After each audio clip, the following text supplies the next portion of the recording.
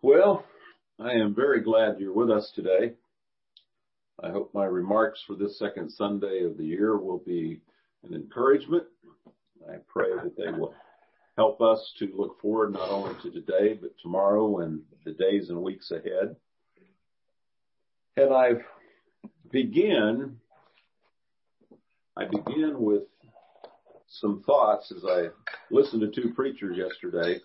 As I was doing some chores around the house, I had my phone playing and streaming a couple of lessons. It got me to thinking about them. And that is to say, we see a lot of changes in our world. The changes that we are experiencing, I think every generation goes through some of those issues that they wonder, well, what's going on with this new generation, this younger generation? And I think that's only natural. I think it is something that, it causes to ponder and to think about what have we done, what have we failed to do, to instill certain values within our children, our nation, our world. I remember historically when World War I was fought, that they formed the League of Nations because they didn't want to have another one of those wars ever again. But it wasn't very many years later that we had another world war. We had one in Europe. It was the European theater with Germany and Italy. And then we had one in the Pacific theater with Japan. The whole world was brought into war. We ask ourselves, why? Why did the League of Nations fail? Why has the United Nations failed? Well, I think it's because people in general aren't going to change very easily unless they have a motivation to change. And I get to that point to say this: at one time, Churches of Christ were the fastest growing religious group in the United States. Men came back from World War II, came back after seeing nations and people that didn't have the gospel of Christ, were not Christians, and they made it a purpose after the war saying they wanted to prepare themselves to go back to some of those countries. And so we had a large mission effort. We had a lot of people who were concerned, and they would talk to their friends and their neighbors about the gospel of Christ. So the church grew. I don't know all the dynamics of that church growth, but I do know if we look to the scriptures, we can find what God wants us to do, and we can find the motivation. And I think the motivation is found in the life of Jesus. And I just want to talk briefly about that today. But before I get to the New Testament, I want you to reflect on the people of God throughout the ages, especially in the Old Testament, if you will. We know that when God called Moses to go in and call his people out of Egypt, that's exactly what he did. And it was with a series of plagues upon Egypt. Now, the first of the 10 plagues that were on Egypt, they were also, the first 3 were on Israel. And I wonder why they were upon Israel and Egypt as well. And I got to thinking about it, it is so that they would learn God's power.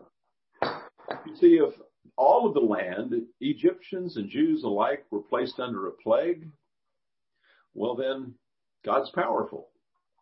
But when he can make a distinction between the two people, God is even more powerful. And God was making a spectacle, if you will, of the Egyptian gods. He was showing that he was more powerful than all of them, even up until the time of the death of the firstborn, including Pharaoh's own son. And Pharaoh, as you'd recall, was considered to be one of the gods of Egypt. And if God could touch him and his household, he could touch anyone. But it didn't take them long after they fled from Egypt, after plundering Egypt. They get to the Red Sea, and Pharaoh's had a change of heart after saying, "Get out of my land." He's going after them to destroy them.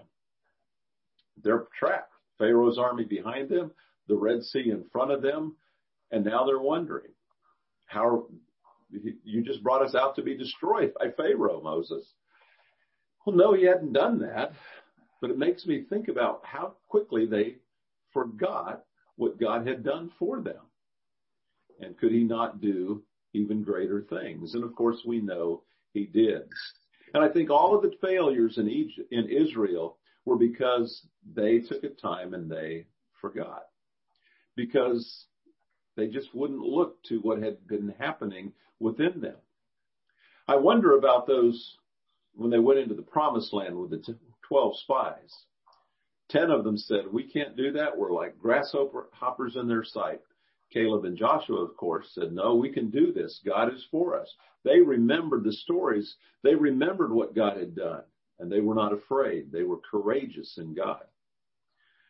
But the people listened to the 10 and not the 2. So God condemned them and said, you're going to wander in the wilderness for 40 years. None of you who are alive over the age of 20 are going to go into the promised land. But then there arose a generation that was in the wilderness wanderings, heard all the stories, probably heard the laments of their parents for not trusting and believing in God. They went into the promised land and they took Jericho and they took other cities, and God was with them. But maybe they didn't do it as fully as they should have in casting out all of the people from the land, because some were still a thorn in their flesh and would do so. But throughout the history of Israel, they always had problems, and it always seems to me that they either didn't remember or they didn't have confidence that God could do what he said he would do. And I think that's what it is today. We have to somehow instill in ourselves and in those whom we teach a confidence that God is able, that he hears us. We just concluded our study in Matthew's gospel, and the very last verse, verse 20, and lo, I am with you always, even until the end of the age. He's with us. We have to believe that. But now as we move into the New Testament, I've had a bit of review there. And if you reflect on the Bible in general, we don't know too much of the stories of those men and women of the Bible who we call the heroes of faith of their childhood. In fact, Charles Swindoll has written, while the Gospels don't tell us all we would like to know about the childhood of Jesus, we actually have more information about his early years than any other person in the Bible. There's not much written, but we have more about Jesus than anyone else. Luke writes for us the accounts of Anna and Simeon, who awaited the coming of Jesus to the temple.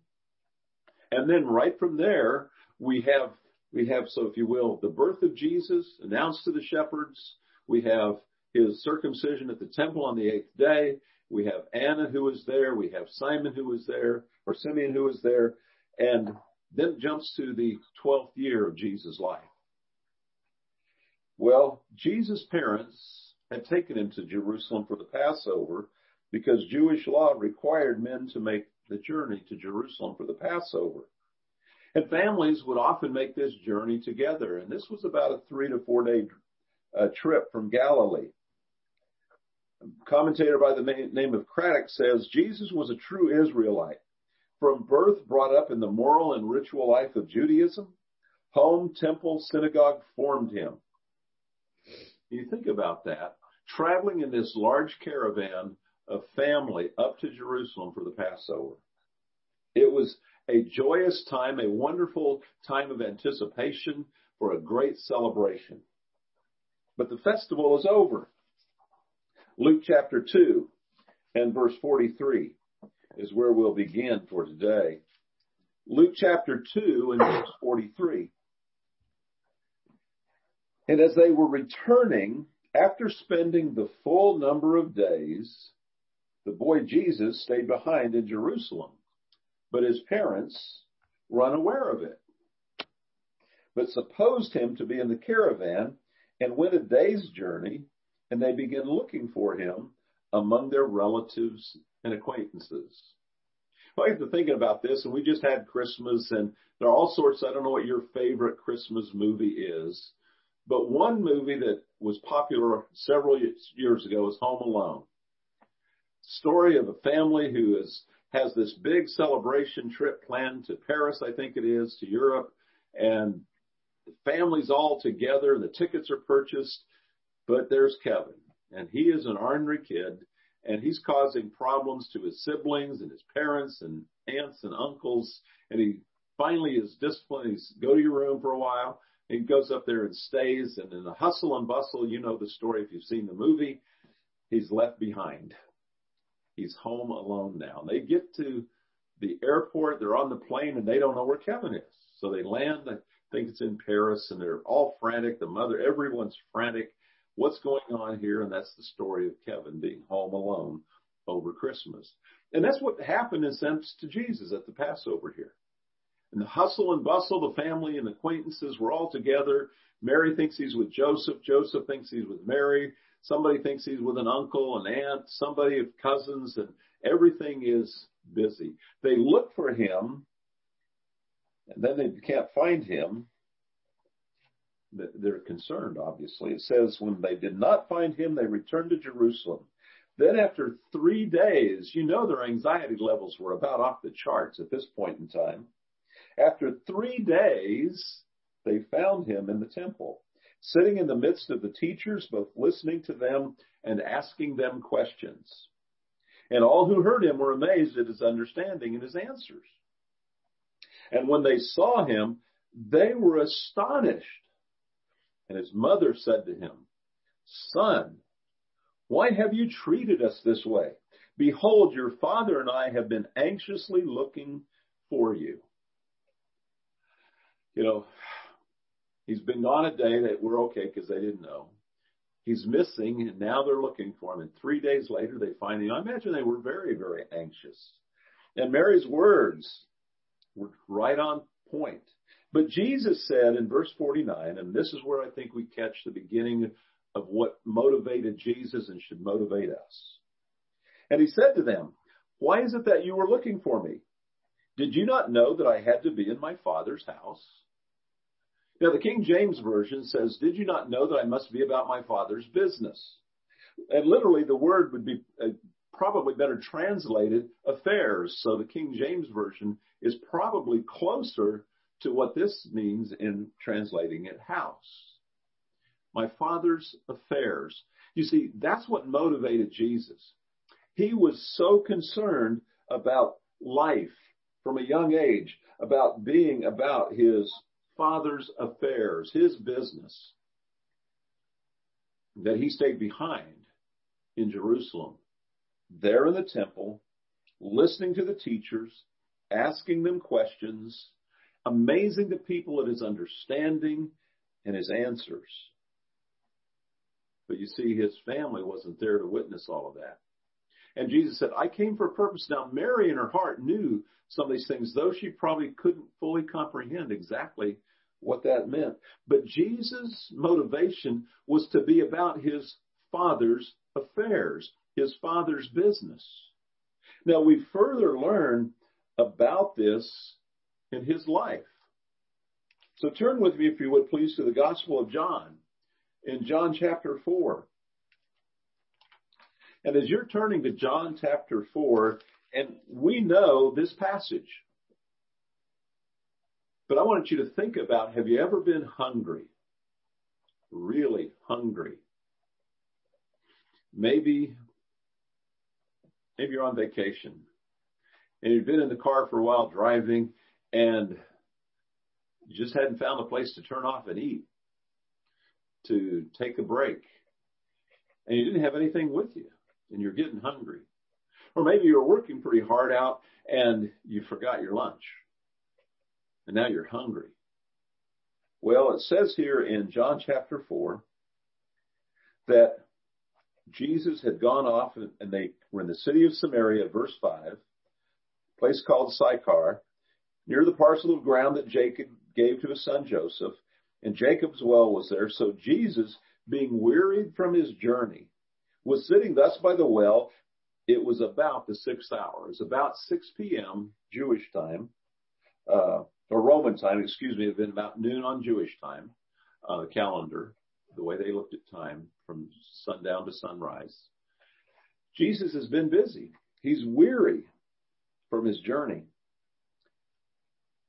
And it says in verse 7, now his disciples had left. It tells us in verse 8, his disciples had gone away into the city to buy food. But in verse 7, there came a woman of Samaria to draw water, and Jesus said to her, give me a drink. And so we know his disciples are away. Jesus is weary, and he just asked for a drink of water. And that engages them in a long conversation about living water. Because he says, those who drink of this water will thirst, but the water I give him, he shall never thirst. I will give him, it will become a well of water springing up to eternal life. Verse 14. And this woman wanted that water. She didn't want to come down to this well all the time. That kind of sets the stage for some of the thoughts that I want you to catch from this.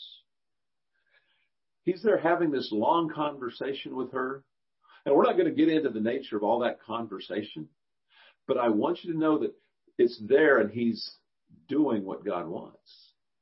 He's talking to this woman because, and I say that to say this, as we get to verse 30, the disciples come back to him. 31. Meanwhile, chapter 4, verse 31, meanwhile, the disciples were urging him saying, Rabbi, eat. But he said to them, I have food to eat that you do not know about. They were perplexed.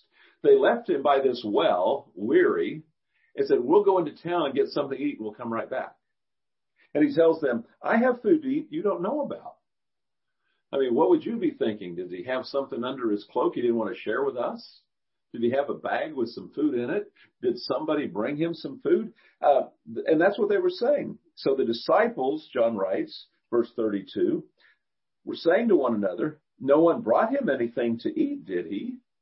I mean, they were going through all these questions because they had gone off to get food. Now he says, I have food to eat that you don't know about. And Jesus just answered them and said, my food is to do the will of him who sent me and to accomplish his work. There are some things that will take away maybe those pangs of hunger. Kathy and I, a friend told me about a show that he watched, and we watched a couple of the shows, titled Alone.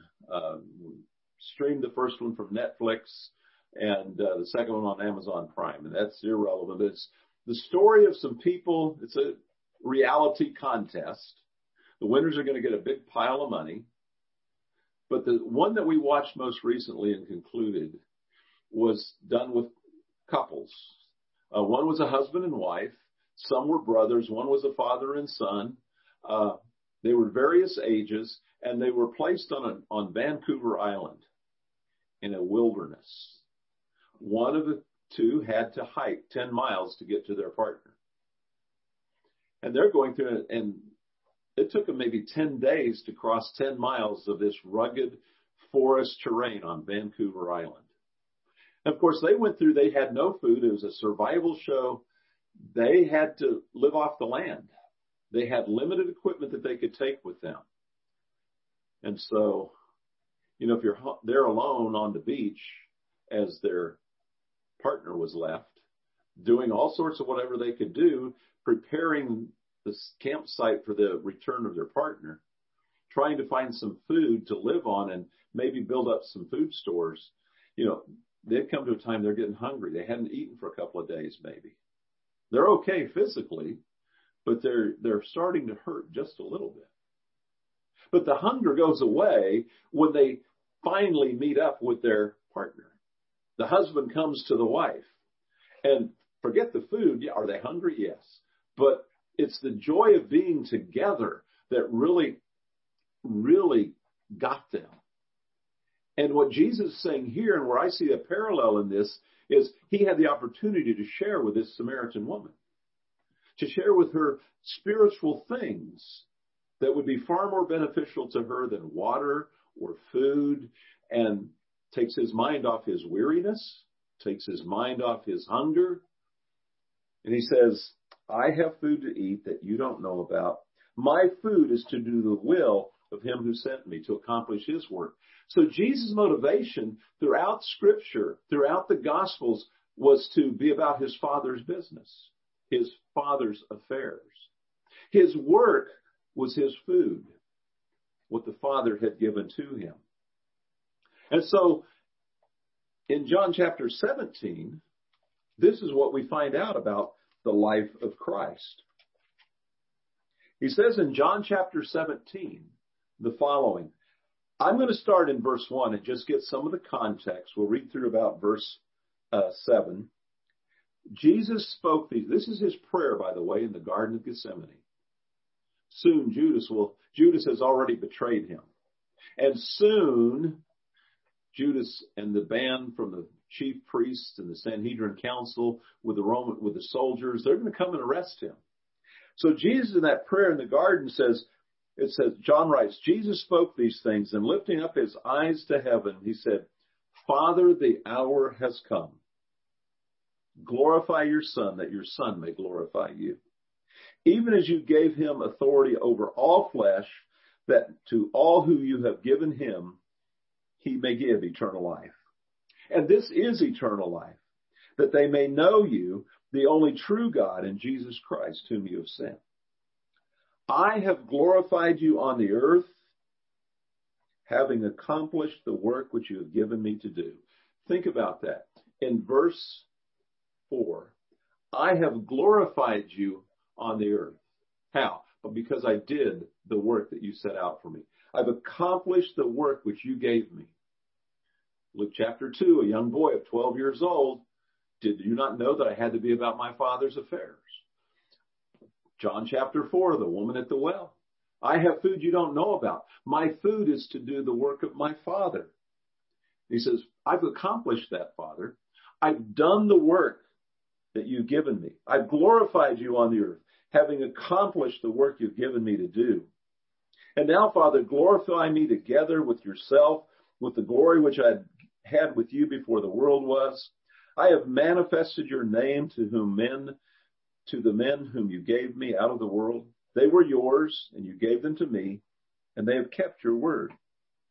They have come to know everything you have given me is from you. He says, Father, I've accomplished your work. I've been about your task from the very beginning. When I was 12 years old in the temple, I was about your affairs. When I was weary and talking to a woman at a well, I forgot that weariness and the thirst when I spoke to her the words of life. The disciples didn't understand it then, but they are moving to understand it now.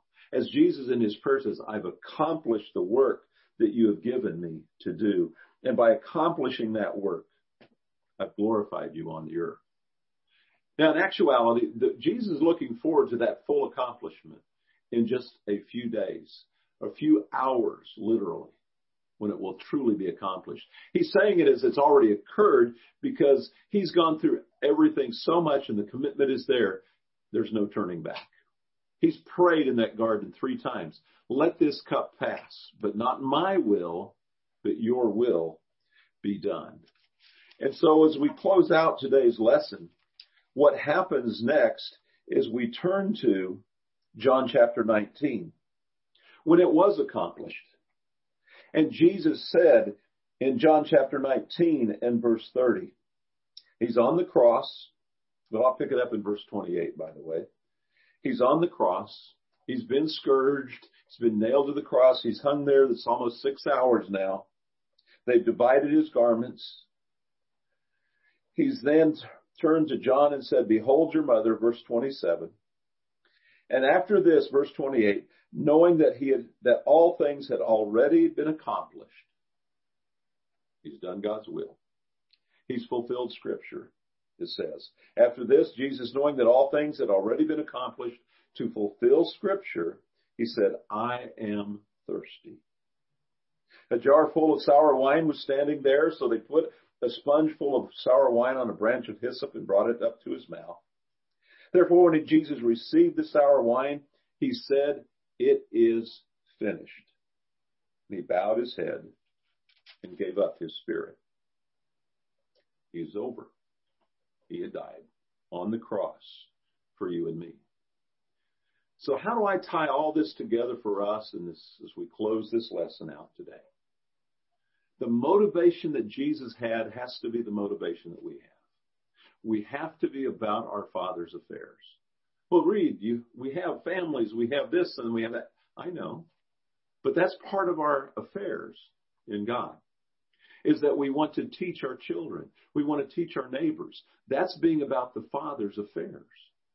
And when you're engaged in those spiritual conversations, whether it be family, whether it be friends, whether it be an acquaintance, you forget some of the mundane things of life.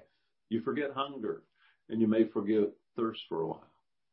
I know when Kathy and I were in Kenya many years ago, after 2 hours of Bible study, I finally got a chance to take a breath. And all I could say was, I'm thirsty. But for 2 hours, I had ignored some of those signals from my body. I just totally ignored them. But when I got to a place to stop, it hit me.